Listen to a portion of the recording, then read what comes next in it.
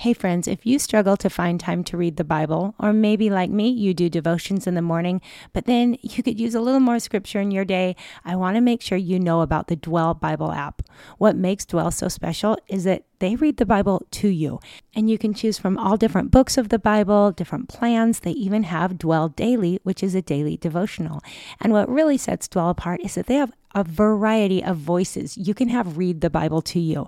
Over time, I've listened to Rosie the most. She is soft and relaxed and makes you feel like you're sitting by a fireside being read to. I also love Amber's voice. It's comforting and eloquent, so good. And then you can also choose what you want in the background, whether it's music or white noise. I love hearing the piano being played while I listen to the Bible being read to me. Pretty special.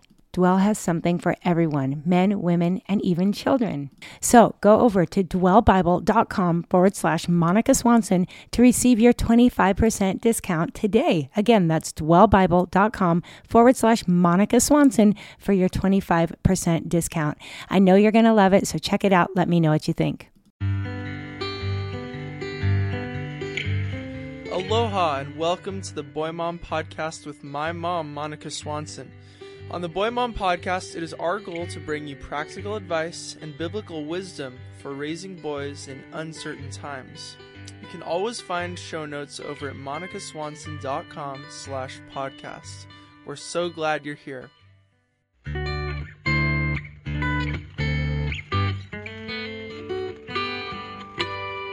When we opened our windows and threw open our doors and said, this is how the world lives, as ugly and as harsh as it may seem to do that to your kids, right? To say, this is how the world lives. It gave us perspective. And I think perspective is an incredible tool in parenting that it's so hard to give our kids perspective because we tend to raise them in a bubble. Well, hey, friends, that was just a snippet from today's podcast episode where I am interviewing Kristen Welch. Kristen is someone I have wanted to have on the podcast for a long time. I've been a longtime fan of hers, and I think you are going to really enjoy what we talk about. Kristen is the founder of Mercy House Global. If you haven't heard of her, you're going to love everything that she's about. In the words of Ann Voskamp, Kristen's story will build your faith in a God who doesn't move mountains to make things easy, but moves our hearts to make everything about Him. So I think that today's episode is going to inspire and perhaps challenge a lot of you. I know I felt really convicted as we talked, but in a good sort of way. And here's the thing. I know during this quarantine period, everyone's talking about the pandemic, about coronavirus, and about things going on at home right now, and that's good.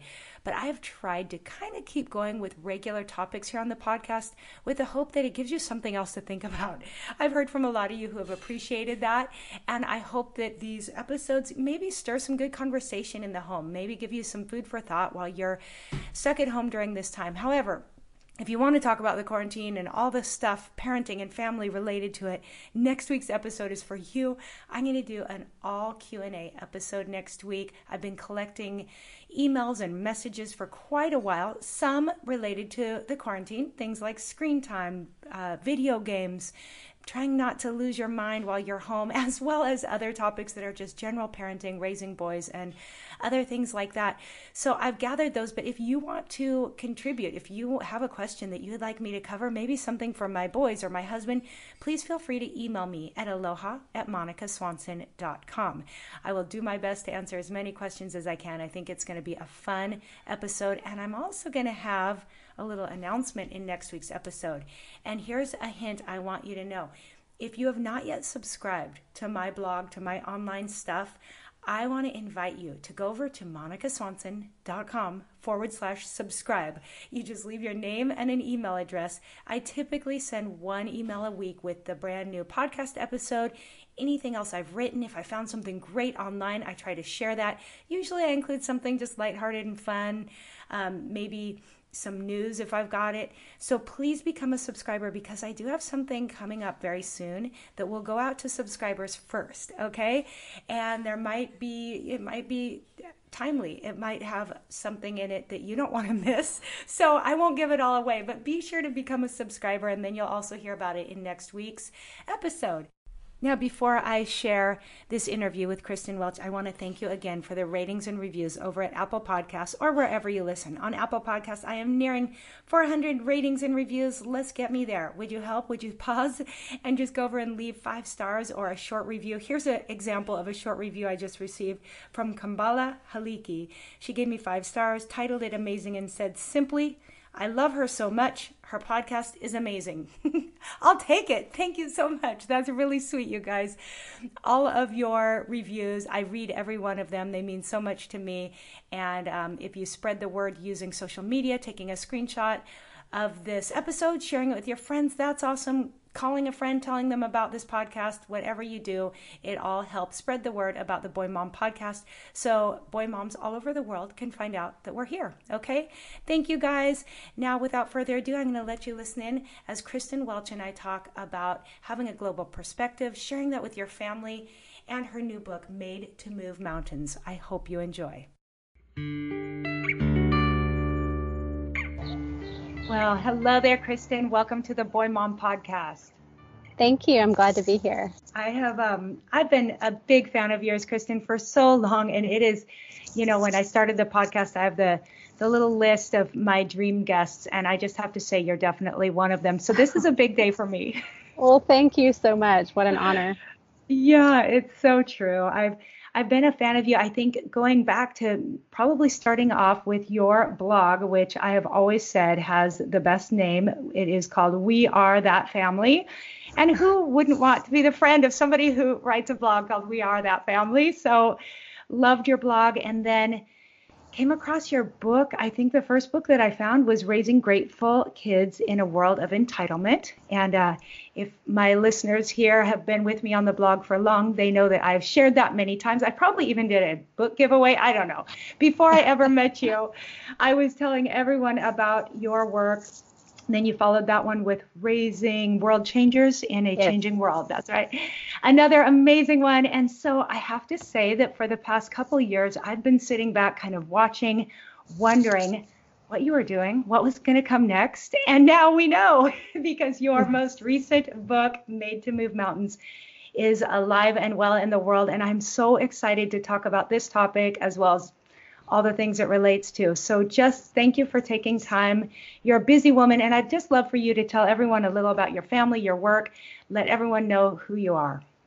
Well, thank you so much, Monica. What an introduction. I don't feel worthy of any of that, but thank you. I am a wife and mom. I've been married 25 years this past year to my best friend, and we have 3 children.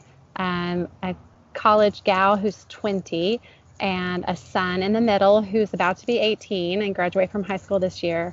And then we have a 13-year-old daughter. And we mostly love each other. And even in the quarantine. Even in the quarantine, I had to pause because we're on day 24 of being together 24/7.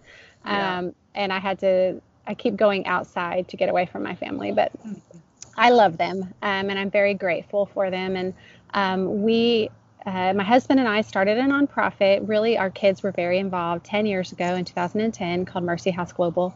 And we run a subscription club called Fair Trade Friday through Mercy House Global. But we basically come alongside marginalized women around the world and provide dignified jobs for them. And we do that through creating and selling fair trade product through our subscription clubs and our retail stores here in Texas. And then we take all the money from all of those efforts and support 3 maternity centers that we also started in 2010 that rescue young trafficked girls between the ages of 12 and 16 who've gotten pregnant through abuse or trafficking. And that has definitely changed our life. It really changed everything, especially parenting for us, just raising our kids with a global perspective and letting the world's normal interrupt our own normal. And so that's basically me in a nutshell.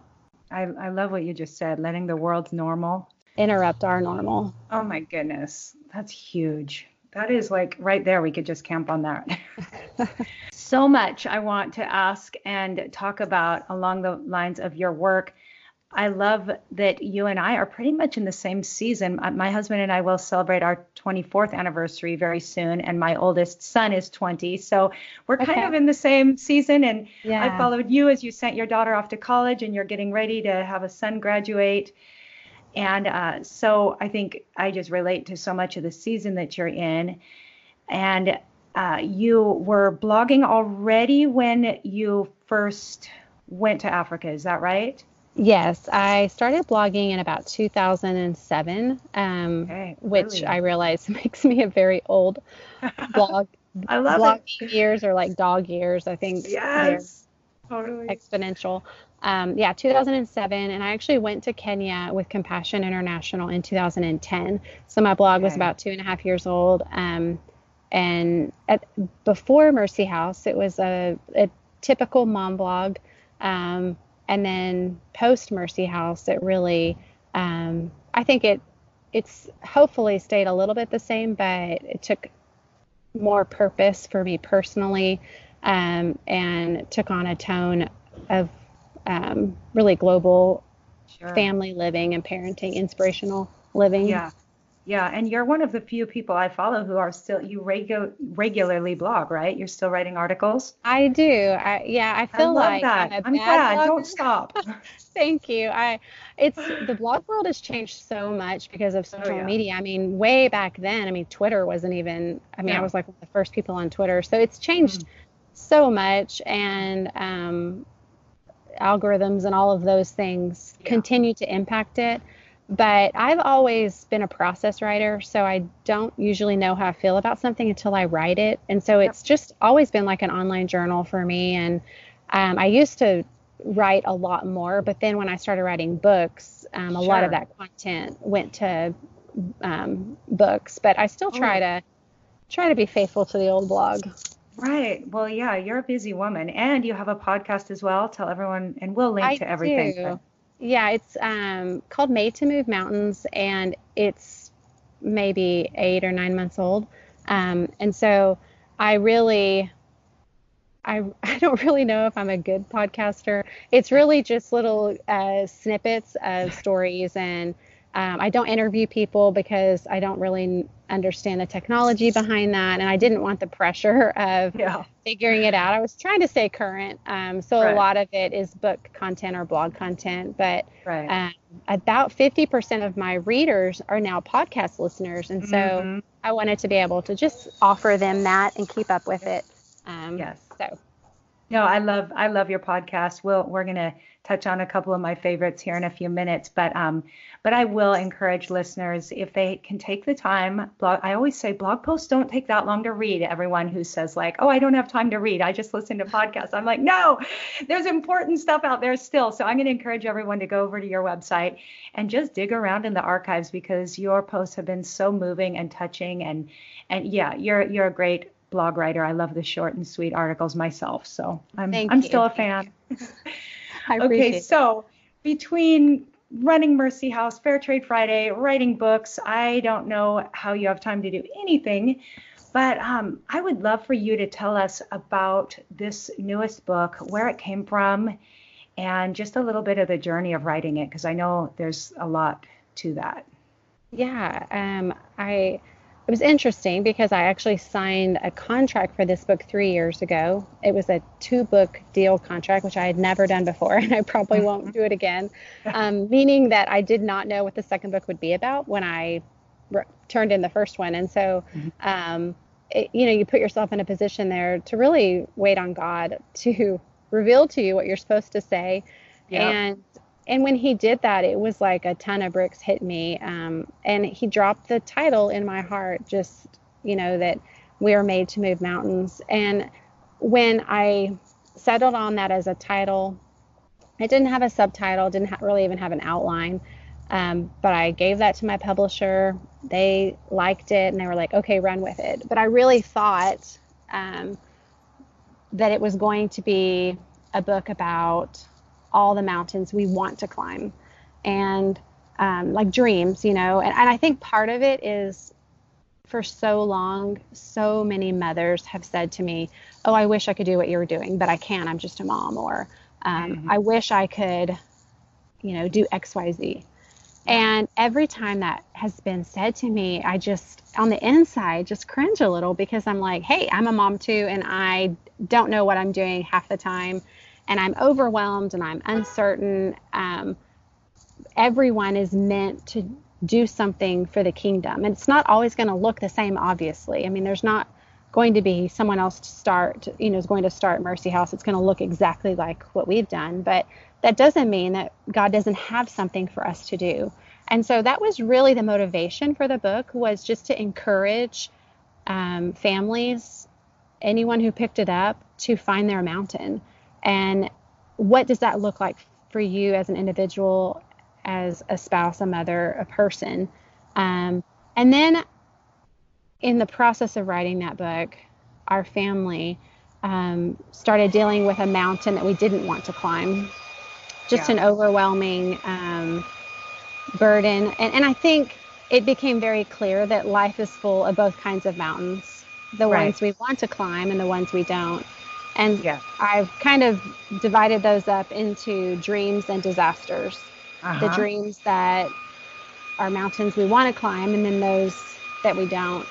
And very quickly into writing the book, I started facing mountains that I didn't want to climb. Isn't that the way? So, I mean, and that's life, right? I mean, you don't know what's around especially when you go to write a book. Right. Yes, you bleed what you write. Right. Which is why I've never written a marriage book, because I'm afraid.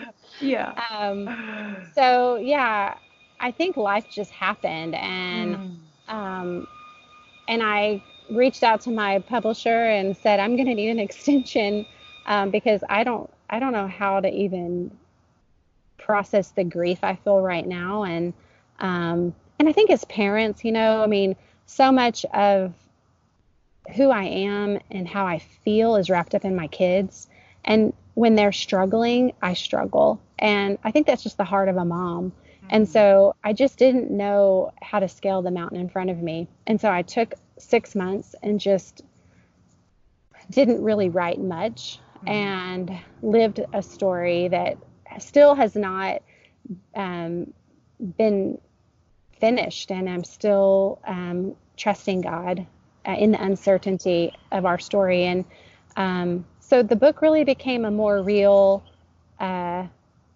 journey of grief and processing that, and pursuing things that God has birthed in our hearts that we don't know what the next right step is that we're going to take. And then also just understanding and believing that the mountains we're on, the ones we want to climb and the ones we don't, are there for a reason. We're not alone, and God will be glorified in the journey. And so that's really what the book became, much different than I had planned. Wow.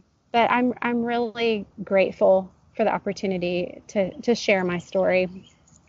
Yeah, well, I think it makes it so much more relatable, because, it's one thing to wrap it all up with a pretty bow on top, but to say this is where we are and we're in it, but then also to say for anyone that's reading it, to realize that in the middle of their mess, God's got mountains for them to climb too. I think that's what it does for me, is just inspires me and makes me think, there is no perfect time. There's never going to be that right day where everything clears out and suddenly it's your time to take on a new challenge.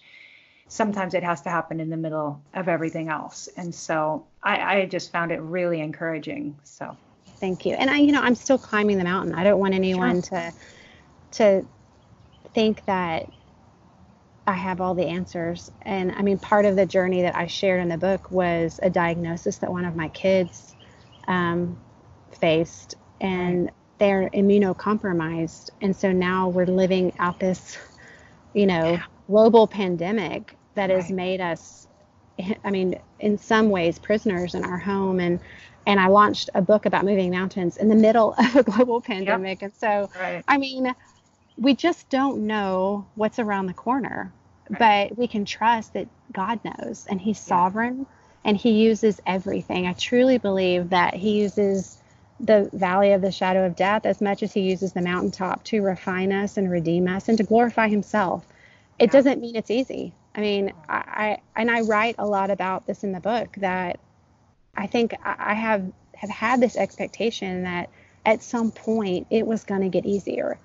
Running a global nonprofit, or rescuing trafficked girls, selling millions of dollars in fair trade product. I mean, we're gonna hit a season that's just easy.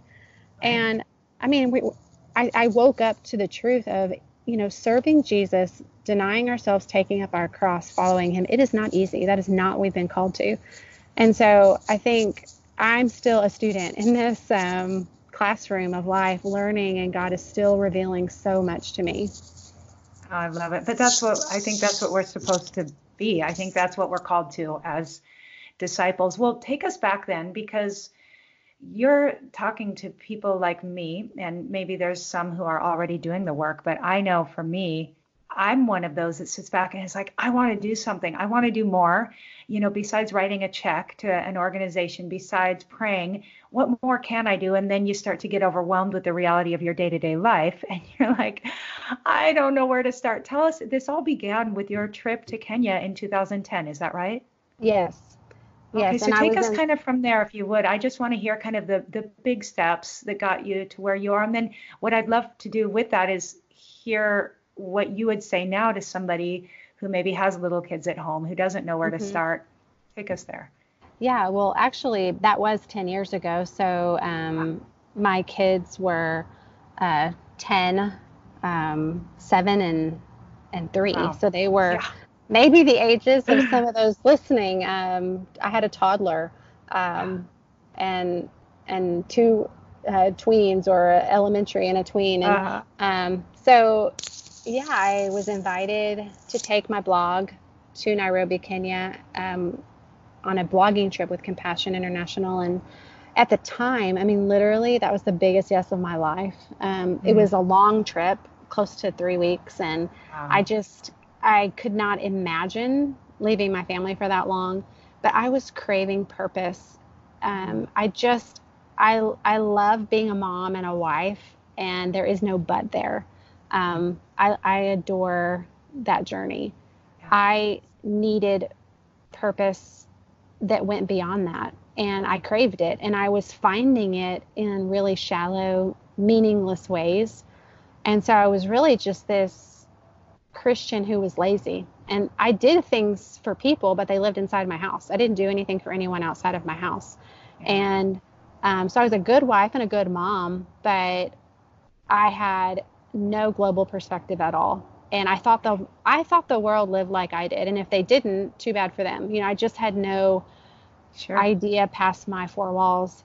So that's who I was. And Right. and I go on this trip that literally shattered my normal. I mean, 2.5 weeks of day after day after day being exposed to extreme poverty that is hard to fathom. I mean, literally very difficult to describe.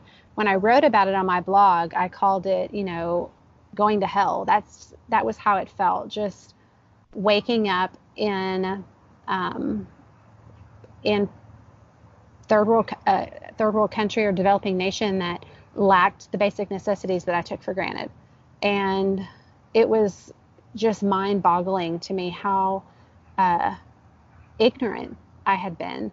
And so on that trip, I began to process who I was as a woman and a mother and a believer. And I was so disappointed in myself, and just that I believed all the Bible studies and the Beth Moore teachings and the Christian songs, but I was having a hard time reconciling who I believed God was to people that were living in abject poverty. And so I just really had this moment that I still go back to, I mean, 10 years later. And when I speak to women's groups or share that moment, I mean, I still get emotional because it was my soul was waking up, and I was learning and opening my eyes to the need around me. And it was really it boiled down to this question I asked God. I was standing in a slum, and I mean, if a slum is defined by, a very densely populated area without running water, without electricity usually, and there's open sewage. And some people are born and raised and go to school in a slum and never leave it. And so it's this whole little world inside of a world, and it's just extremely crowded, people everywhere. And I was in the world's largest slum with, more than 1 million people in a 1 mile radius. And we had armed bodyguards with us, and I was so mad at God. Like, it was just overwhelming. The entire day we had been visiting people and exposing ourselves to a slum life, and I was mad at God. And that really shocked me, that emotion of just anger. And I asked God, standing in the middle of the slum that day, how he could allow so much human suffering. Sure. And the minute I asked that question, he asked the same question of me. Now that you've seen it, now that you've smelled it, you've experienced it, what are you going to do about it? How can you allow it? And how do you ever go back to normal life after that? You don't for sure. I mean, I that night, later that day, we went to the home of a boy who, what was unique about his home, it was called an orphan-led home, which meant that he didn't have parents, and he was the leader of the home. So it's this 14-year-old boy who is the parent because his parents are dead, and he is keeping his brother alive by being the sole provider. And so we visit his home, and he wants to show us, like, his normal day and tell us about his day. And his entire little house was the size of my master closet. And there's no bed, no electricity. He gets out one candle, lights it, shows us how he does homework at night. I mean, he's describing his life, and I feel like I'm going to have a panic attack for this kid. I'm just like, sure, this is pathetic. I mean, I just kept thinking, this is the saddest thing I've ever seen. And the entire time he's explaining his life and talking to us, he's smiling, and he has this huge grin on his face. And I'm like, how in the world can you have, I just couldn't reconcile his joy with his situation. And so after he had explained, like, this is my daily routine, he was like, does anyone have any questions? The ignorant white woman in the corner raises her hand. That would be me. And I'm like, Vincent, I have to know how you can be so happy. You have nothing, and yet you're happy. And he looked at me with pity in his eyes, and you could just tell he felt sorry for me. And he was like, ma'am, I have Jesus, and he's enough. And my entire world imploded right there standing in his home because I had Jesus too. My whole life I'd had Jesus. I had a lot of Jesus. Mm-hmm. And yet he wasn't enough for me. I didn't have the joy or purpose. I was a bored, lazy Christian.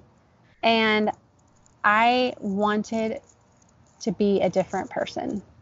And I left his house and went back to the hotel we were in and sobbed in the shower for about an hour and asked God to redeem me and to give me an opportunity to be the person that he wanted me to be. And 4 months after that trip, we started Mercy House. Oh my goodness. Okay, listeners, anybody squirming in your seat right now? Just the conviction I feel listening to your story. I mean, I think that we all wonder what we would do if we got to face that situation, and how maybe we all know that our worlds would be rocked. So thank you for walking us through that. That just like rattles me. So you started Mercy House 4 months later, and you've probably been back then to Kenya many times since. Many times since, yes. We actually have an indigenous staff there, so we empower local Kenyans. Awesome. And in the process of all of that, which if I had to do it over again, I don't know if I could. I think that's what's so powerful about saying yes to Jesus is he just gives you the small yes in front of you. Exactly. He doesn't show you 10 years down the road. He doesn't, thank goodness, because I probably would have run the other way and said, I'm not capable. I'm not adequate. I cannot do this. And so we just started asking him, what's next? What do we do? How do we respond to this? And And God just slowly revealed to us what we were to do. And in the process of that, we got to take our kids with us to Kenya. My husband had a corporate America job at the time, and so we had a good income, and we used that to travel a lot to Kenya and really established a foundation, a charitable foundation in Kenya under Kenyan leadership, and came home to fund that. And that's what we've been doing for 10 years. And it's, taken a lot of crazy twists and turns and grown in ways we didn't think it would, and not grown. And is your husband now, is he still working outside of Mercy House, or is he? He's not. full-time? 6 years ago, he quit his corporate America job, and we took another big jump, which was pretty scary at the time. And he became our CEO. And so he currently still has that job, and he leads the organization, and I work as the founder and storyteller and oversee a lot of the creative side of what we do. Wow. Okay. I love that. Now, you're talking to a bunch of boy moms here, and some have teenagers, maybe some grown kids, but also a lot of people have young kids. I would love for you to tell us how this looked for your family when you began to move from being stay-at-home mom blogger to like, we're going to do something big in Kenya. How did the kids react, or how did your family change through this? Oh, yeah, that is a big question. It just changed in every way. I think it's important for people to know who are listening that it is hard to redirect a ship, and it takes time, and it is painful. And we realized very early on, within the first year of starting Mercy House, that we had an entitlement problem in our home. What was worse is my husband and I, had entitled our kids. So really it was our problem, more than our kids. Mm-hmm. And so when you try to change the direction of your home, there is going to be backlash and, everything that you can imagine. I think what's really been powerful now that I am a decade down the road is God rewrote my kid's story while he was rewriting ours, which is really powerful. That he just loves us so much that he didn't just change a woman, he changed a family. And knowing that my kids now, my oldest is an art major, and she wants to get her master's in art therapy and work with traumatized people through art. And my son wants to be a doctor. And I think both of these careers that they are choosing because God changed our family story and just made service and serving others the core of who we were, instead of serving ourselves. And so there were many times in this journey that I was just racked with guilt and worried about what I was exposing my kids to. And I mean, when my youngest, who was 3 when we started Mercy House, was like 4 or 5, I walked by her bedroom door and she had all of her baby dolls lined up, and she was playing maternity home, and that none of them had daddies, and like her whole, like the way she was, and I just stood outside her door, and I'm like, oh Jesus, all my kids have been in counseling. But I think that it's just a loving God who says, I'm going to change everyone's story. Yes, and sorry, I'm jumping in here, but this might be a good time. I really wanted you to share about your son when he joined you on your podcast. It was one of your first episodes, and I caught it. We'll be sure to link to it in the show notes, but I loved what he had to say. So if you could just share a little bit about that, I think that sheds light on how this experience has affected him. Yeah, I was actually, I asked him to be on my podcast, and which was, I think it was the 3rd or 4th episode that I did. And we just had a conversation, and we were talking about moving mountains, because that's the name of the podcast. And, and he was, kind of said something very profound to me that ended up going in my book. And it's really helped me, just in general. But he said, everyone has mountains in their life, and everyone listening to that, we all have obstacles and challenges. We have dreams and we have disasters, every single one of us. And he said, but Mom, if we can step back from our problem and get a perspective of the world's problems and the mountains that, global masses face, it shines a different light on our own mountain. Because a lot of like our first world problems are things that people in the third world would be very grateful for. Like self-quarantining in a global pandemic is a privilege. Oh, yeah. Having the opportunity to work from home and um, have our food delivered or pick it up curbside. I mean, these are all inconveniences for us in the first world, but they are totally, it's a privileged life that we lead. And when he said that, I thought it was so profound that the world's problems, and this is the truth that happened in my home. When we opened our windows and threw open our doors and said, this is how the world lives, as ugly and as harsh as it may seem to do that to your kids, right? To say, this is the definition of these words, this is how the world lives. It gave us perspective. And I think perspective is an incredible tool in parenting that it's so hard to give our kids perspective because we tend to raise them in a bubble and we send them to the perfect schools or the right schools. We, dress them a certain way. We would pick their friends if we could, I mean, that's just culturally. You may not do that exactly if you're listening, but culturally we try to protect our kids and raise them in a bubble in the safe neighborhoods and in, to give them as much advantage as possible. And when we do that, the tendency is to entitle them. And it's so easy for kids to pick up on what they think they deserve, just like it is us. We feel like we're owed an easy life or things, that come naturally to us. And so when he said that, I just thought it was profound that my kids were raised. It was very imperfect and oftentimes extremely messy. And I think that's to be expected with all families, but they were raised in the shadow of the world's problems, not just their own. And it changed us. Yeah. And I love that he can look back and say that now. And that just shows you that that's so much more important than anything he didn't get or any time that he was uncomfortable. He took away such a lesson that we all could learn from. So I just love that so much. So let's see. I want to make this as practical as I can. For those that can't fly to Kenya, for those that can't start their own Mercy House, what do you have some suggestions for people whose hearts might just be churning? Like, I want to raise kids who are more aware of global issues. I want to, are there just baby steps that you would suggest we can take now for those who want to? Definitely, without a doubt. And honestly, I mean, I think it's important another huge part of our story is I don't believe everyone should hop on a plane and go overseas. And I've asked God multiple times why that was part of my journey.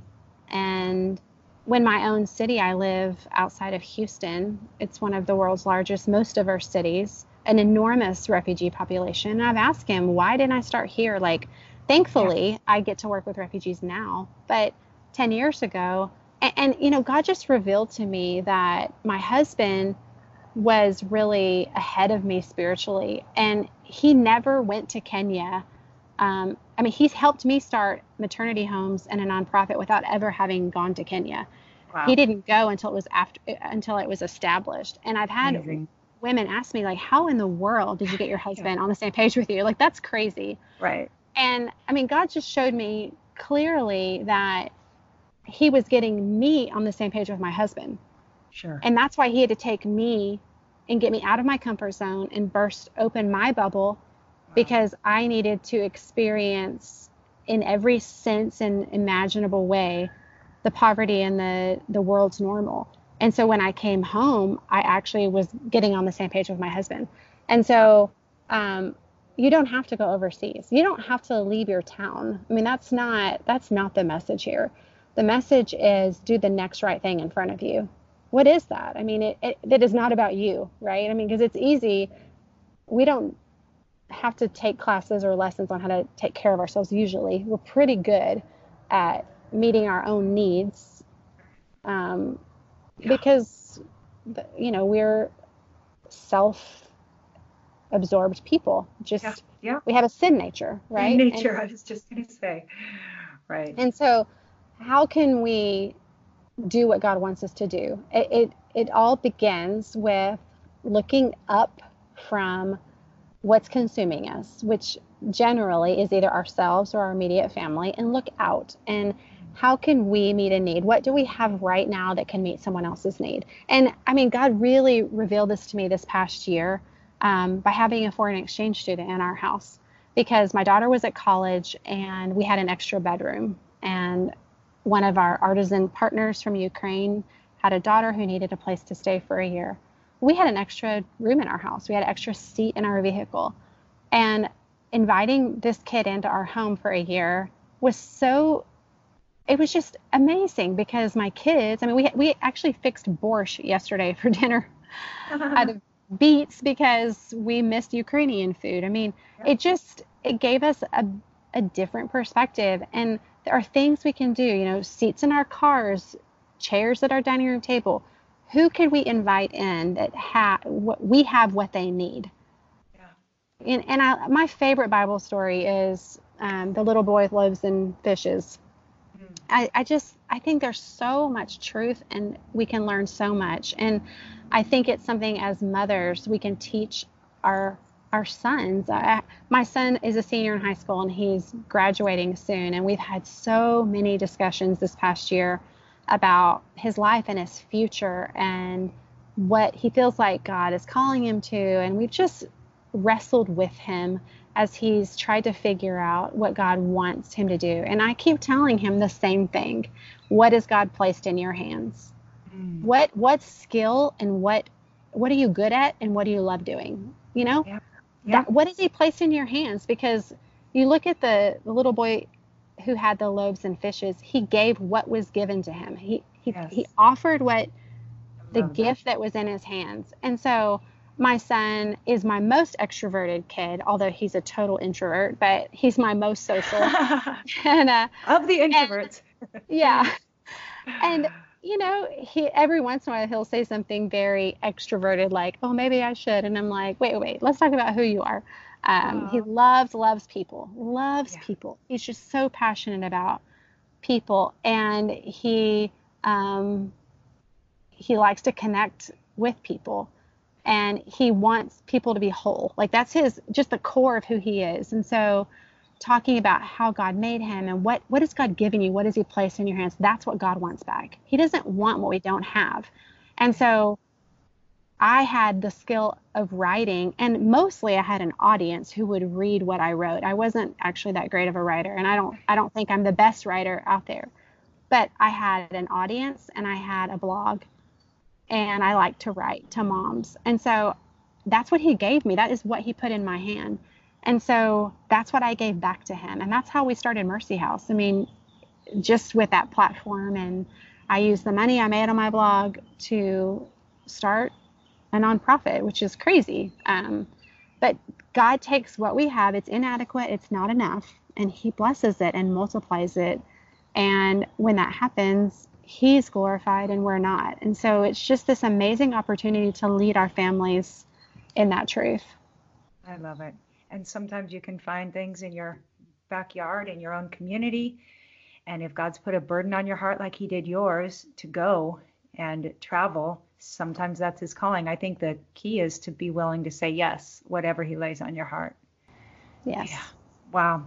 That is just so encouraging. So much to just ponder. And I think for all of us, I tend to be always in a hurry. And sometimes when something's hard, something is, challenges me, convicts me, it's easy to say a quick prayer and move on. But I think this is one of those things that is worthy of some time to sit and pray and be still and quiet and ask God, because he's probably calling each of us to something beyond what we're doing today.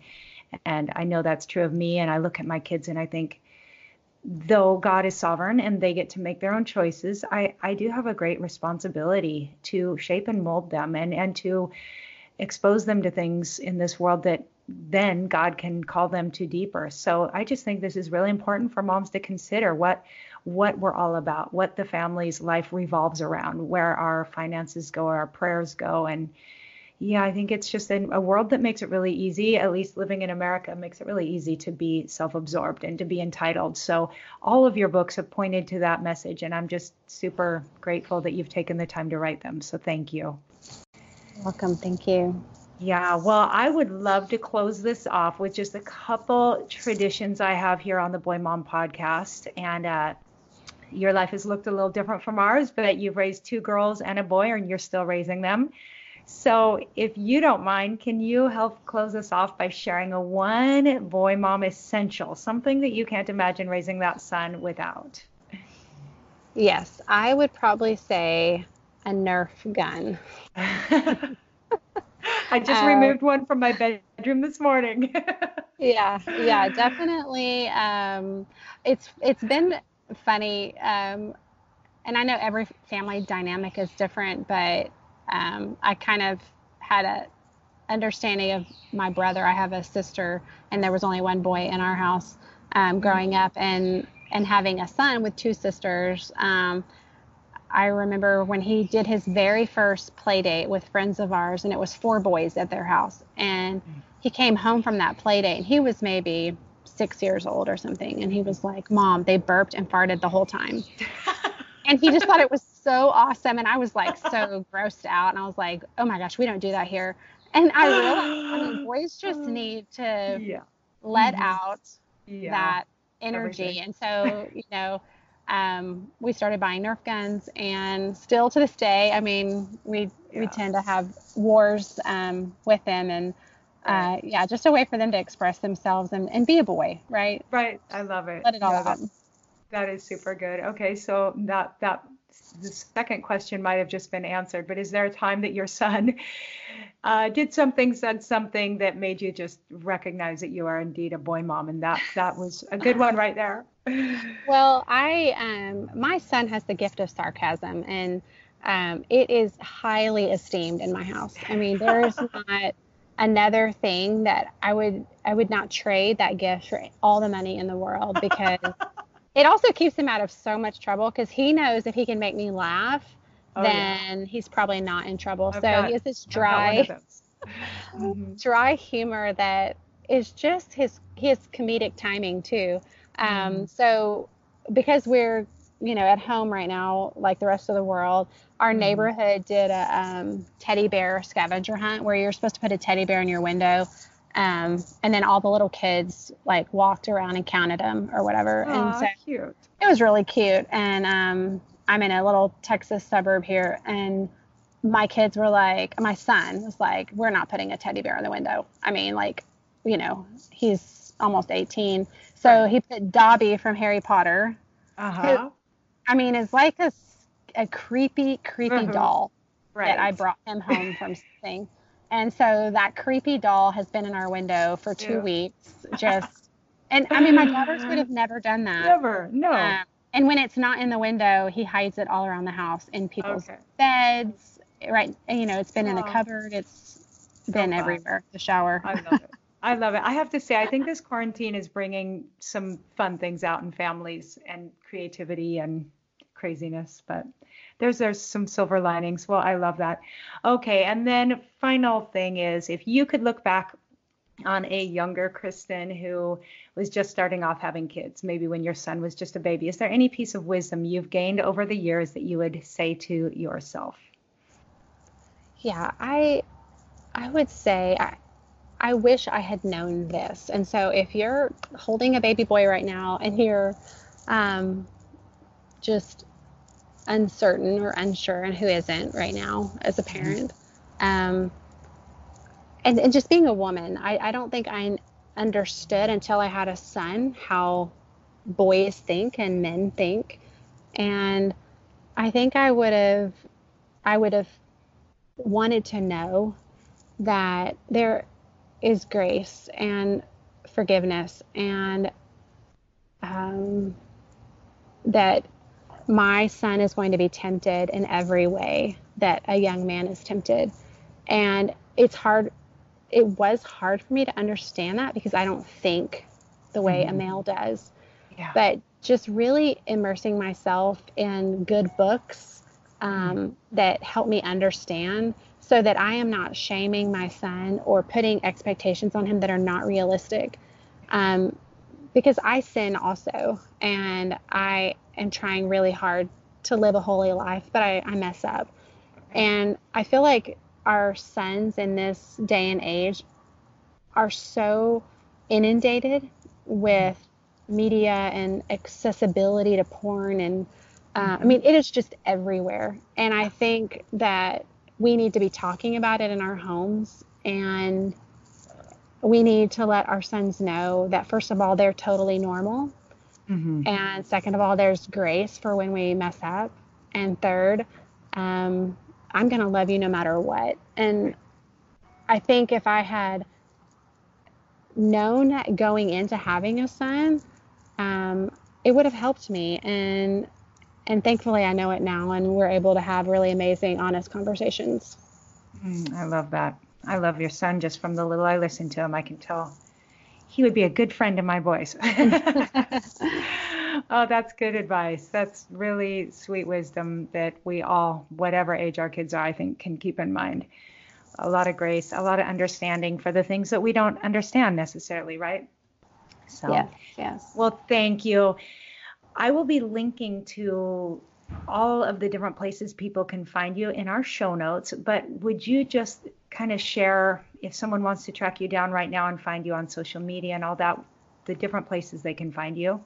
Yeah, my blog is still a great starting place. WeAreThatFamily.com. From there, there's links to Mercy House Global, Fair Trade Friday, our subscription club, my podcast, and all my books. Perfect. And you're on Instagram? Yes, We Are That Family. Perfect. Awesome.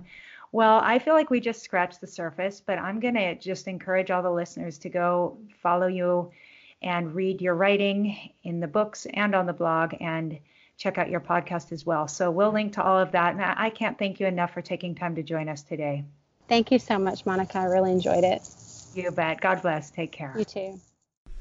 Okay, friends, thank you so much for being a part of today's episode. I hope this does stir up some great conversations between you and your family, and just appreciate you being with us today. Please do send me those questions or anything you would be interested in me covering for a Q&A episode, hopefully next week. Things don't always go as planned, but I think it'll be next week, and I'll look forward to covering some of your questions. Thanks for being here. Have a wonderful rest of your week, and until next time, aloha.